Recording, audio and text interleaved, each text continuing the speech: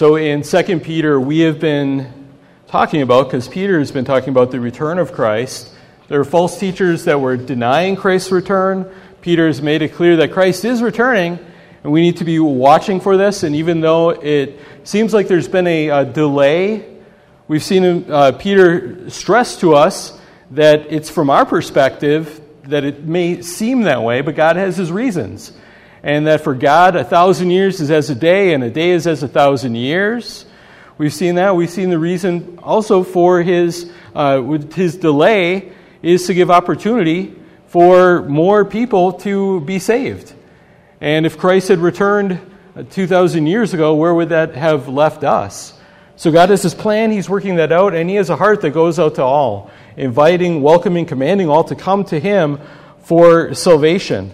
The question I want to ask this morning is, when he does return, how do you want to be found by him?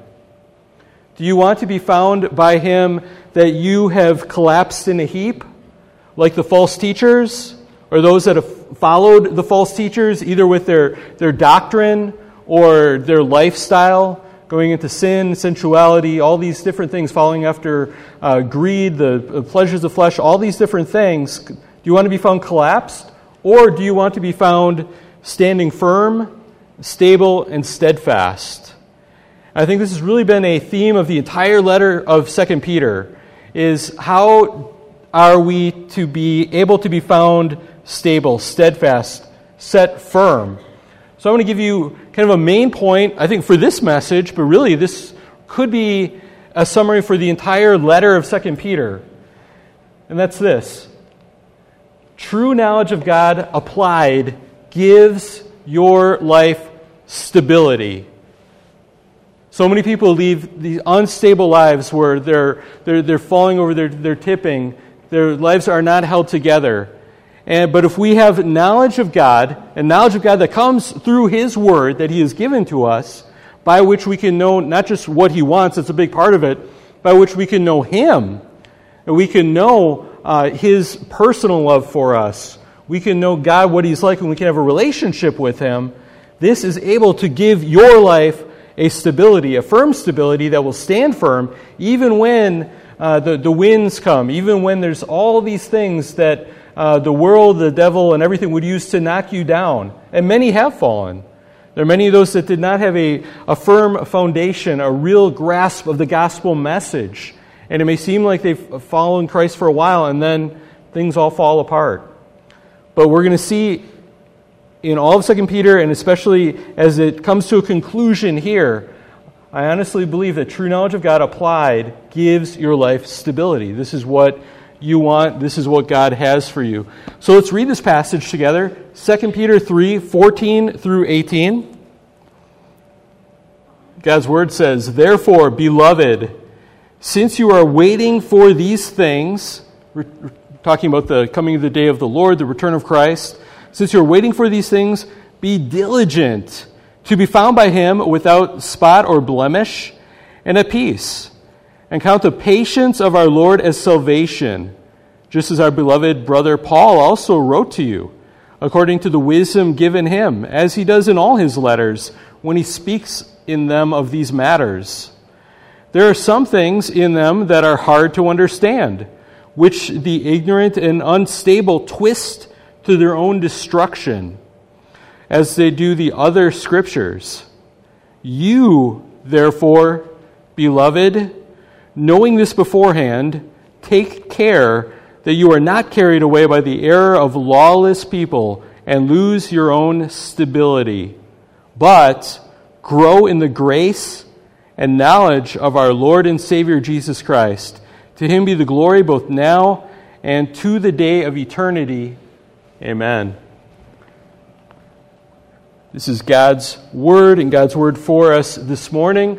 We're going to walk through this with three main points that I believe unpack this paragraph and also kind of unpack the summary sentence that I've just given you. It won't be in strict chronological order, but they're all from this paragraph. And the first part that I want to point out and demonstrate is that true knowledge of God comes from the Scriptures. And this has been a reoccurring theme in this letter, The false teachers are teaching apart from God's word. But Peter has been telling us that truth comes from the Word of God. That's why there was this long section, if you remember back in chapter 1, where he, starting in verse 16, talked about, we did not follow cleverly devised myths when we made known to you the power and the coming of the Lord Jesus Christ, but we're eyewitnesses. And he was saying, we're not making these things up. This is truth.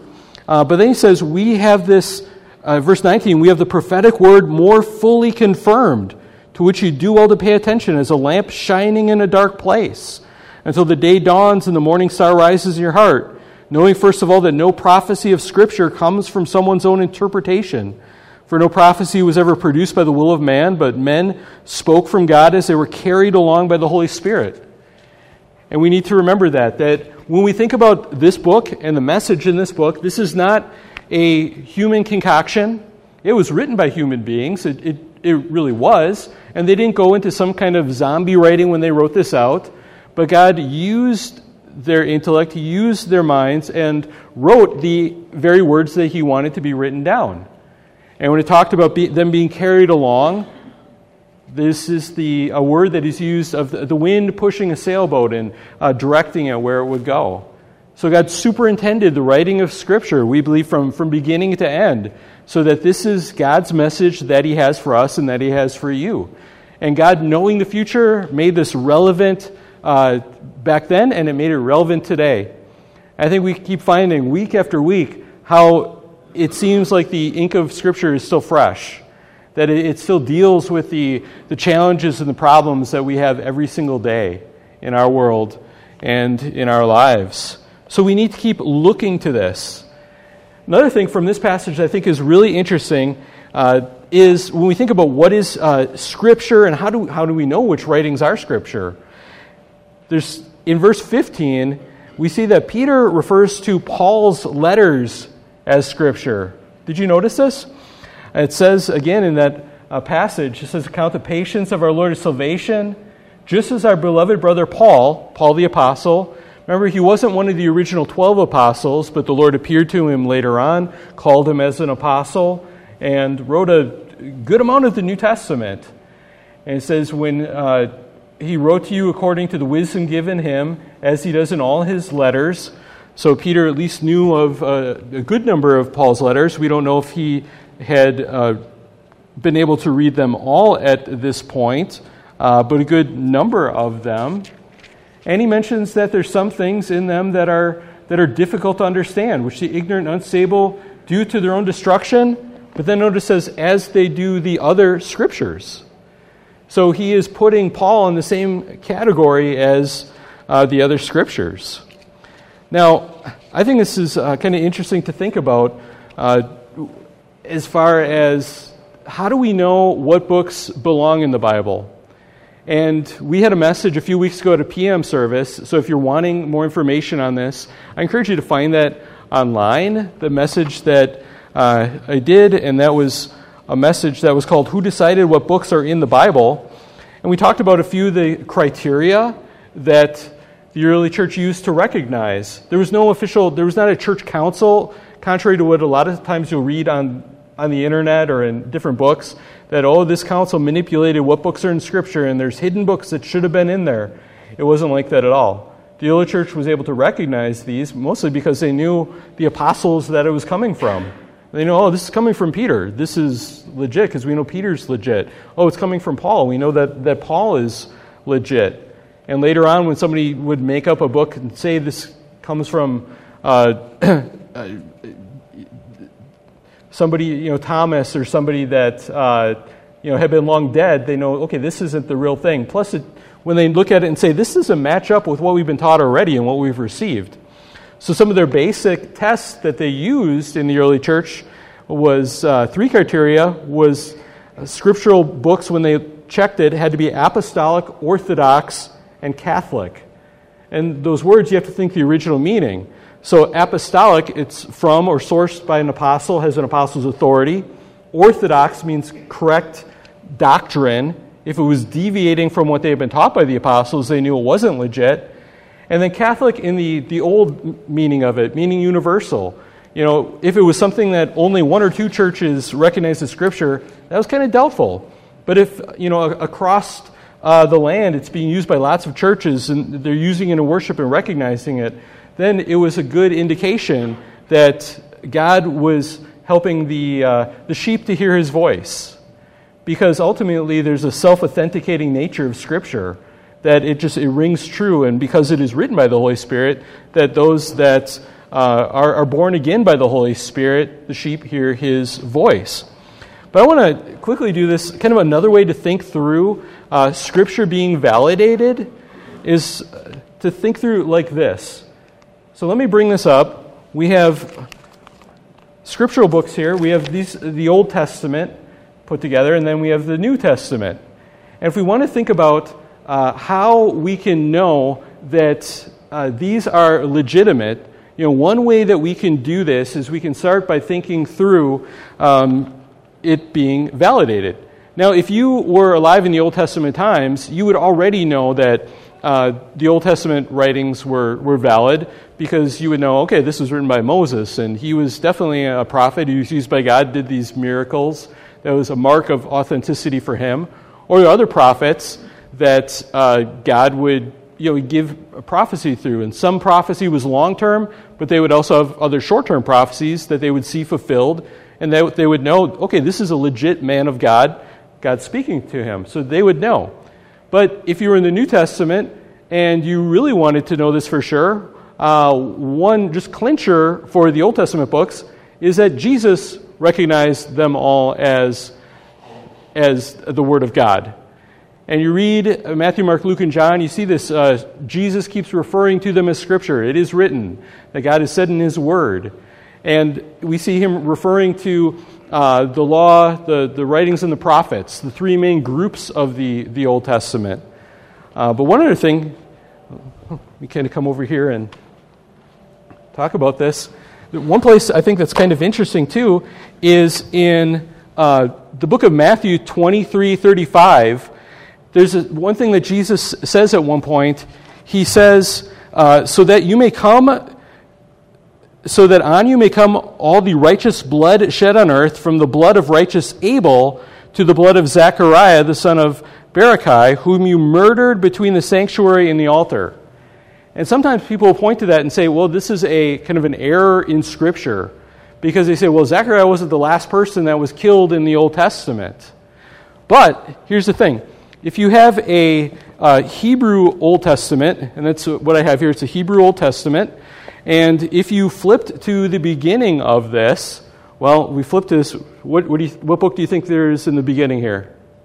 You think Genesis? You'd be wrong. First of all, this isn't the beginning, because the Hebrew Bible, this is actually the beginning. It's backwards from our perspective.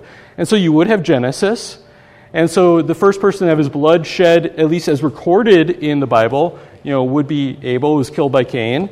But then if you flip to the other side, we're used to the last book in our Bibles being, of course, Malachi, the Italian prophet, so Malachi.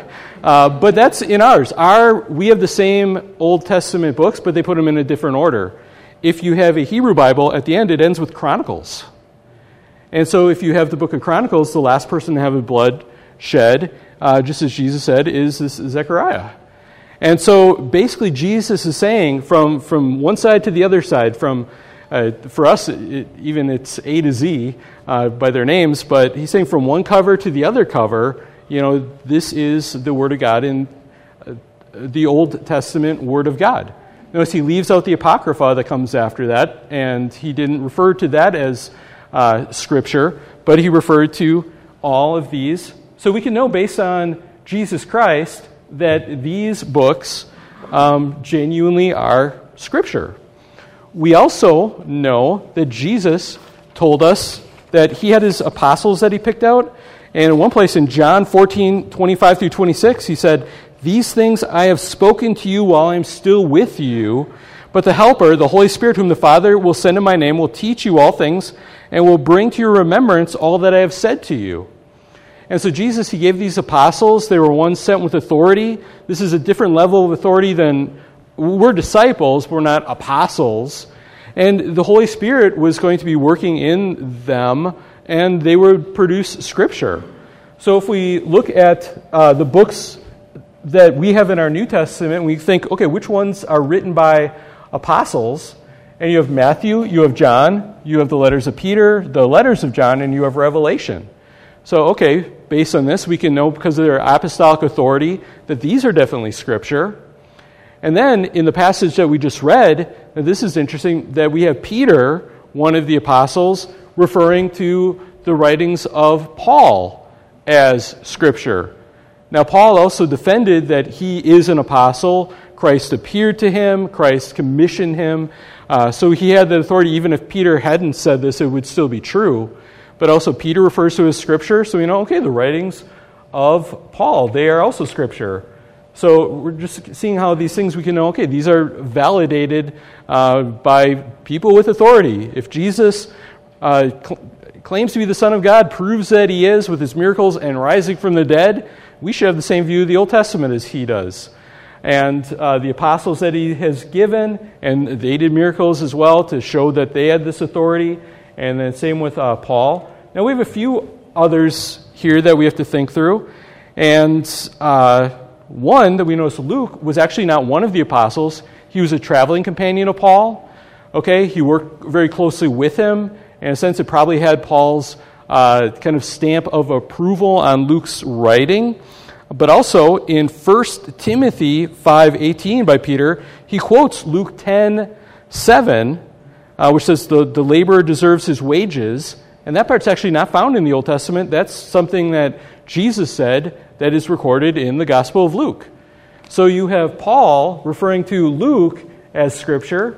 Luke wrote the book of Luke, and he wrote the book of Acts. So we have that there. We have James. Now, there were two apostles named James, well, of the original 12, but James, who wrote the book of James, wasn't one of those. He was James, the brother of Jesus. He witnessed Jesus rise from the dead. We know that from Scripture.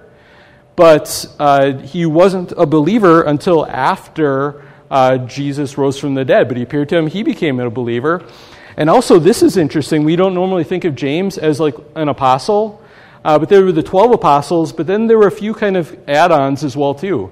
It refers to Barnabas at one point. But in one place, in Galatians 1:9, Paul says, "But I saw none of the other apostles except James, the Lord's brother," which seems to include James, the Lord's brother, as an apostle as well. So now you have James with apostolic authority. So we still have a few others here. We have Mark, who was an apostle, but he was a really close companion of Peter. And in many ways, Mark's gospel is probably, you could think of it as Peter's gospel written down by Mark. And so it carries authority from him. You have the book of Jude, a small book, at the end. He's another brother of Jesus. Now this one Christians have recognized this as Scripture. We don't have a statement stating that he's an apostle, although I kind of wonder. The same way that James was declared an apostle, we have Jude, but either way, it carries the authority of Christ and coming through this and the other apostles. And it leaves us with Hebrews. Problem with that is we don't know for sure who wrote the book of Hebrews. And many believe in the early church, and many today, that it seems like Paul wrote it, but Paul usually, signs his letters and writes it in a certain way, and maybe he did. You read it, it really seems like this is Paul's theology. But others have said, well, maybe it's someone else. Maybe it was Barnabas or Apollos or something. There's a theory that maybe it was written by Luke, but basically he was taking stuff that he had heard Paul teach over and over again in their journeys, especially as they went around to the synagogues, and he wrote that down in written form. But I think Hebrews is a good reminder to us, too, that being able to trace it being vouched by an apostle or something is important and really helps us. But ultimately, there is a self-authenticating nature in Scripture.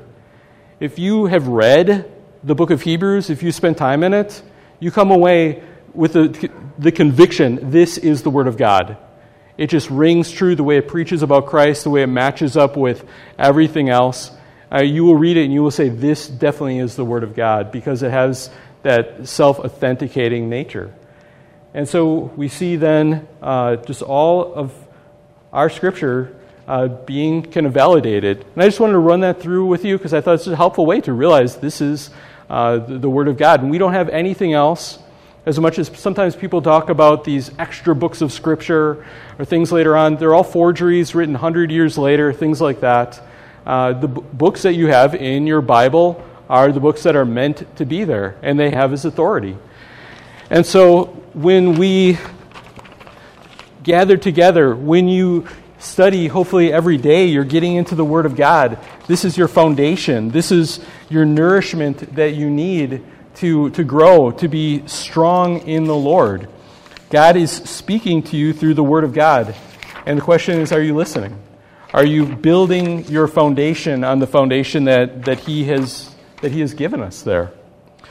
So, one other thing I want to point out too is in the passage that we were looking at, he says, our beloved Paul also wrote to you in accordance with the wisdom given to him, so it's a message from God, as he does in all his letters when he speaks in these matters. There are some things in them that are hard to understand. This should be an encouragement to you.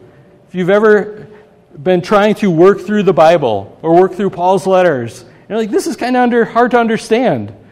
Let it be an encouragement to you that Peter the apostle recognized that as well. And that's, yes, there are some things that are not easy, that may take work, or things that maybe we don't, any of us have fully figured out, or still have some questions on. But we should realize that it's okay that God's Word is deep, and there are difficult things, and it mentions false teachers that will take things and twist them and distort them to their own destruction because maybe they don't want to see what's there.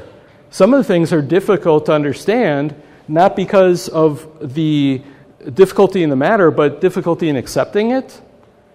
And so many of the false teachers are people that deny Scripture, whether it's a teaching about God that they don't like, or whether it's a teaching about ethics and how we should live, and I don't want to have to be bound by that. So let's take this and just kind of bend it to however we want it and just kind of do that.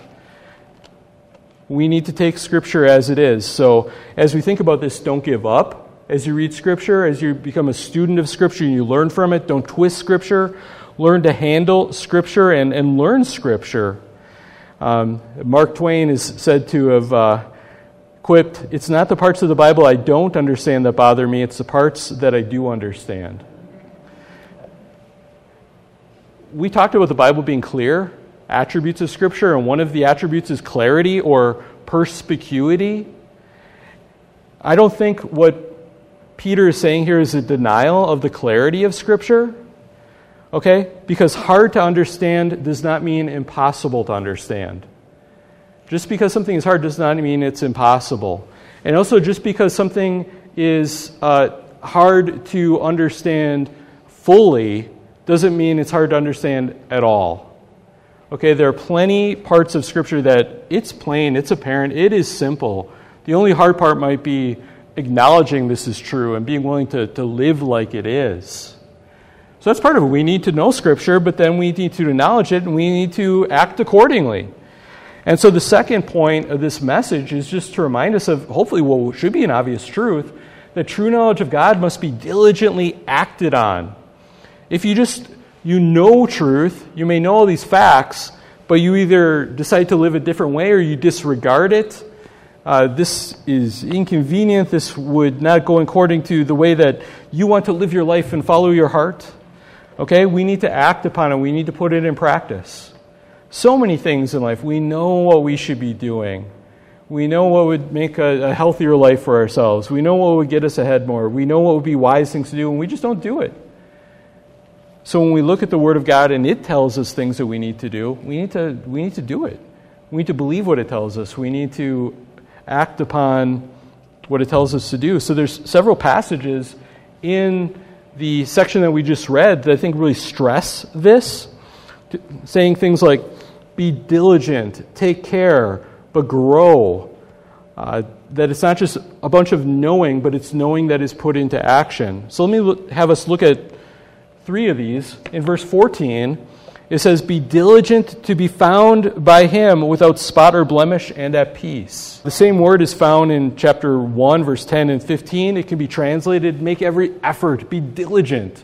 You are putting forth sweat. You're putting forth work to do this. We're going to see it's not ultimately on our own power. The Holy Spirit is with us. God's grace is with us, enabling to do this. But there is our part. It's not a passive thing. We need to make every effort. And it says to be without spot or blemish. God doesn't save you because you've cleaned up your life perfectly. And he saves you as you are with all of your sin, and he takes the punishment for you on the cross. When he goes to the cross, he gives you credit for his perfect life. But when you are saved, God starts that renovation work in your life, changing you, cleaning you from usually from the inside out. And so we need to be working with that. And as we identify and you see parts in your life that aren't right, we don't just say, well, Jesus died for me and it's okay, so, I'm a nasty person. That's who I am. And I'm just going to be a nasty person this way. I'm going to be selfish. I'm going to be lusty. I'm going to be greedy. Whatever it is, that's who I am. Okay, that's who you were. Okay, that's the rust. That's the defect. That's not the new person. That's not your eternal destiny. Your eternal destiny is to be made like Christ, to be made brand new, to be restored. You find those parts in your life that need that restoration. You work with God to get rid of those spots, those blemishes. He loves you even with them, but he loves you to help you get rid of them, to become the man or woman that he has called and created you to be. So we need to be about that, asking God to search our hearts, to search our lives, to measure ourselves not by what we think or by what society says, but scanning ourselves with the Word of God, letting that do its x-ray upon our hearts and our lives to see what needs to be removed and needs to be changed. Verse 17 says, "Knowing this beforehand, take care that you are not carried away with the error of lawless people and lose your own stability." Take care here can mean to watch out, to be on guard. We need to be watching. There is false teaching in the world. Okay, there are people that are leading people into false ethics, saying this is what is right when God's Word says that it is wrong, and the other way around too. We need to really be watching out. We need to help those around us watch out. We need to help our kids to watch out. Otherwise, they're just going to absorb everything that culture is telling them and be led away into all this error. And they're going to lose their stability, like it says. You're not going to be able to stand firm. So it's not just knowing God's truth, but it's acting upon it that is going to help you to live a life that is planted solidly in him, to stay firm, to stay stable. So watch out, be on your guard. And verse 18 says, "But grow in the grace and knowledge of our Lord and Savior Jesus Christ." I'm pointing out some of the passages that are kind of active commands, telling us to grow. Now, I know if you have plants at home and you're planting them, you can't just yell at them to grow, and you can help them to have the conditions that they need, put them where they're getting the right light and the right water and all this, and that's part of what we need to be doing too. And so, one thing, I'm glad that you came to church on Sunday. That's part of what we need to do, to be sitting under the Word of God, to be coming together as believers. And hopefully you've had conversations when you came in. You'll have conversations on the way out. Hopefully you know people here that you can be praying for during the week, that you can be helping. All of these different means that God uses to help us to grow. And hopefully you're in the Word of God throughout the week, that this isn't the only time that you are fed. Okay? This is an important time that we come together. But in the same way that I hope you don't just eat one big meal on Sunday and then you're starving for the rest of the week. Don't starve yourself from the Word of God. I hope that you're in it. I hope you're meditating, you're thinking on it. These things that you're actively doing to help God to cause you to grow. He causes the growth, but he does it through different means. And so we need to be active in those means. So knowledge without action is not sufficient. Action without knowledge, that wouldn't be sufficient either. If you're just like, I'm going to work real hard, but I don't know what God says, that wouldn't work. And knowledge and action without God's grace is also not sufficient. You need all of these things together. knowledge put into practice, and by God's grace, grow in the grace and knowledge of the Lord Jesus, of our Lord and Savior Jesus Christ. To know Him, to know His grace, and to be moved by that. One thing I want to point out that I think is really important as far as making sure you're not ignoring something and that you're definitely putting into practice. Back in verse 15, it's talking about Christ. He hasn't returned yet. Why hasn't He come? Why is He delayed like this? He's being patient. And it reminds us once again, and count the patience of our Lord as salvation. Again, He's giving this opportunity to be saved. And while you are alive on this earth, this is opportunity that you can come to Him, but there's a window that closes. The word here for patience can be translated as long suffering. It's actually a Greek word. It sounds pretty cool. It's macrothumia. You think of a macro, we use that. It's the opposite of micro. Micro is small. Macro is big or means long. Thumia means wrath, anger, fierceness. And maybe to us, we can literally think of it that God has a long wick. He isn't just going off quickly. There's a long time before He expresses, His anger, His displeasure against sin. So there's patience, but it's not slack. It doesn't mean that God doesn't care about this. He's never going to care. There's never going to be judgment. We've seen in Scripture there is. But God is giving a lot of time by His grace. We don't deserve all this time, but He gives it to us. So if you are without Christ, if you are still under your sin, if you are under the wrath of God, if you have that guilt that is not lifted from you, and you are here or you are watching this on video, I pray that you would, in repentant faith, come to Christ. Don't just do the things to distract yourself from your guilt, to numb yourself from the guilt. Come to the one that died on the cross to actually take your guilt away, because He took it on the cross for you, that He paid for you. Trust Him as your Savior, turning to Him in repentant faith. So knowledge of God comes from Scripture. It must be acted upon. And kind of the climax, the crescendo of this passage and really all of 2 Peter is that true knowledge of God gives life stability and will keep you from falling. And I want to look especially at the ending verses here again. And verse 17 really is a key verse, I think, summarizing the theme of this entire letter, why Paul is writing this. And I pointed out the picture of being steadfast, being firm. We've seen it time after time in 2 Peter.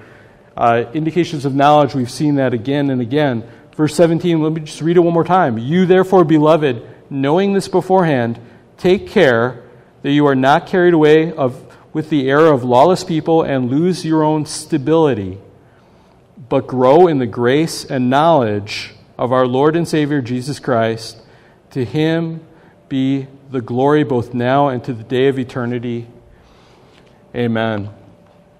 Things that have been said earlier in chapter 1, verse 10. Therefore, brothers, be all the more diligent to confirm your calling and election, for if you practice these qualities, you will never fall. 2 verses later, in verse 12, therefore, I intend always to remind you of these qualities, though you know them and are established in the truth that you have. Established in truth, set firm in the knowledge of God. So we've got to avoid these false teachings, all these things. False religious teachers, false secular teachers, things from the world, things from the government, things from your neighbors, things from your own corrupt and sinful heart. And don't follow those. We follow God and what He has said. So many people get caught up in these things and are swept away. And I've noticed oftentimes, maybe you've noticed this too, we hear about somebody that has denied the faith, whether it's a friend. I think of people that I've gone to Bible school with that are no longer looking to the Lord. It makes the news from time to time way too often of sometimes big celebrity pastors, that shipwreck their faith and walk away. And it's interesting that, if it was just this, they had an intellectual problem with some doctrine, you could see them maybe changing their view on one doctrine. But what tends to happen is it becomes like the whole slate. they just end up denying everything. And it shows that ultimately it's not an intellectual issue. I think it's a heart issue, it's a life issue, and it's a problem that they're in rebellion against the Lord. They're in rebellion, they're mad at God, they're in disagreement with Him, and so they jettison everything that they once believed. True believers, those that you're genuine Christians, we want to stay focused on the Word of God. And if we are doing this, as it said in the beginning, this will show the genuineness of your faith, that you are anchored in Him. You don't just have a surface faith that is just on ground level, but you are anchored deep, like a tree with roots that go down very deep. We need to grow in the grace and knowledge of Jesus. We've talked about the means that God will use us to do this. And as I was thinking about all of this, and maybe it's because it's Memorial Day weekend, and you start to think about summer, you think of different things. But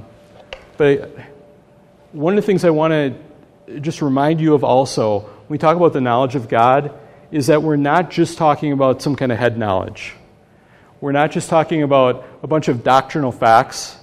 Now, I love doctrine. Doctrine is interesting, and we should be in doctrine. I want you to know good, true doctrine. That is really important. Read books on doctrine. This is great. Listen to things. I mean, especially, our doctrine ultimately comes from the Word of God. But it needs to be doctrine, too, that is rooted down into our lives, and experiential knowledge as well. And I think you have to put both of those together.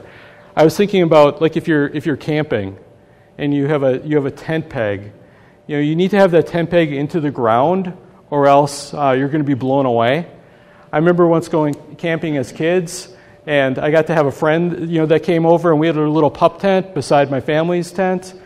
And me and my friend Matt were out there, and I guess we put up the pump tent, and I don't know how well we did, anchoring it in, but there was a storm, and we woke up at night, and the whole thing was collapsed on us. And so we're, this wet tent with the tent in our face and collapse of wind blowing around. I don't think we did a pretty good job putting up our tent. When the storms, come, we need our tent pegs in the ground and in well. So think about it this way. If you have a tent peg, you want a tent peg that's going to be, long enough to do the job, and it also has to be anchored into the ground. It needs to be both of those. You need long pegs driven down deep. So I hope in your life that you have long tent pegs. Okay, it's not just the shallow truths about God that so many people have. These simplistic, maybe barely true truths, and you think that you're going to weather the storms of life by anchoring those into the ground. No, God has given us so much. He has given us long tent pegs of deep truth, and I hope that they're straight for you, so you can drive them into the ground straight. That's what orthodox means. It means that they're straight. So deep, long truths, but then it also needs to be driven into the ground. Not just in your head, not just on paper, not just in a book, but driven down into your life, into your heart. And I want you to realize there are many things that you can learn from study, but God also uses other means to drive these tent pegs into your life. Some of those means you're not always going to like. God often uses the hammer of suffering to drive the tent pegs of God's knowledge deep into your life. And many of you experience that. And realize that is what God is doing. He's using as His hammer, as suffering, trials, to drive these tent pegs deep into your life. Other things that God uses to help us have this experiential knowledge. Even your trials against sin sometimes. Your guilt, these things that might just cause you sometimes to just feel devastated. But God also uses that so you can have an experiential knowledge of His forgiveness, of His grace. Things that God uses, trials, tests, challenge, to make you know personally His personal love for you, His faithfulness in your life. So you need God's truth, and then God, by His providence of the Holy Spirit, will use things to drive that deep into your heart and deep into your life. And this will keep you able to stand when the storms come. So recognize that sometimes the terrible commotion that you hear outside of your tent, isn't the Lord trying to knock your tent down. Sometimes that is Him pounding the tent pegs deeper into the ground for you. And all of this is for the glory of God in Jesus Christ. As it ends, it says, this is all Jesus Christ. Grow in the grace and knowledge of our Lord and Savior Jesus Christ. To Him be the glory, both now and to the day of eternity. Our growth is by grace, it's in Christ, and it's for the glory of God. Let's pray. Lord, we give you our praise, we give you our thanks. We thank you that you have given us the means, that you have given us everything that we need. You have, by your divine power, you have granted to us all things that pertain to life and godliness through the knowledge of Him who called us to His own glory and excellence. We thank you that you have spoken to us. You've given us the Word of God, and through that you've communicated to us the gospel message. Salvation by Jesus Christ, by grace alone, received by faith alone. You have given us truth that we need, that is sufficient to cause us to stand firm, Lord God. Let us rest in it. Let it rest on you through the Word of God. And Lord, we thank you for all of the different means that you also use to drive this truth home. Thank you for brothers and sisters in Christ. Thank you for being able to gather together to sit under your word. We thank you for the way that even in your providence you use suffering and you use pain, you use challenges to drive that truth deep in those truths deep into our lives. And because of this, you are the one that causes us to stand firm. You are the one that is able to keep us from falling.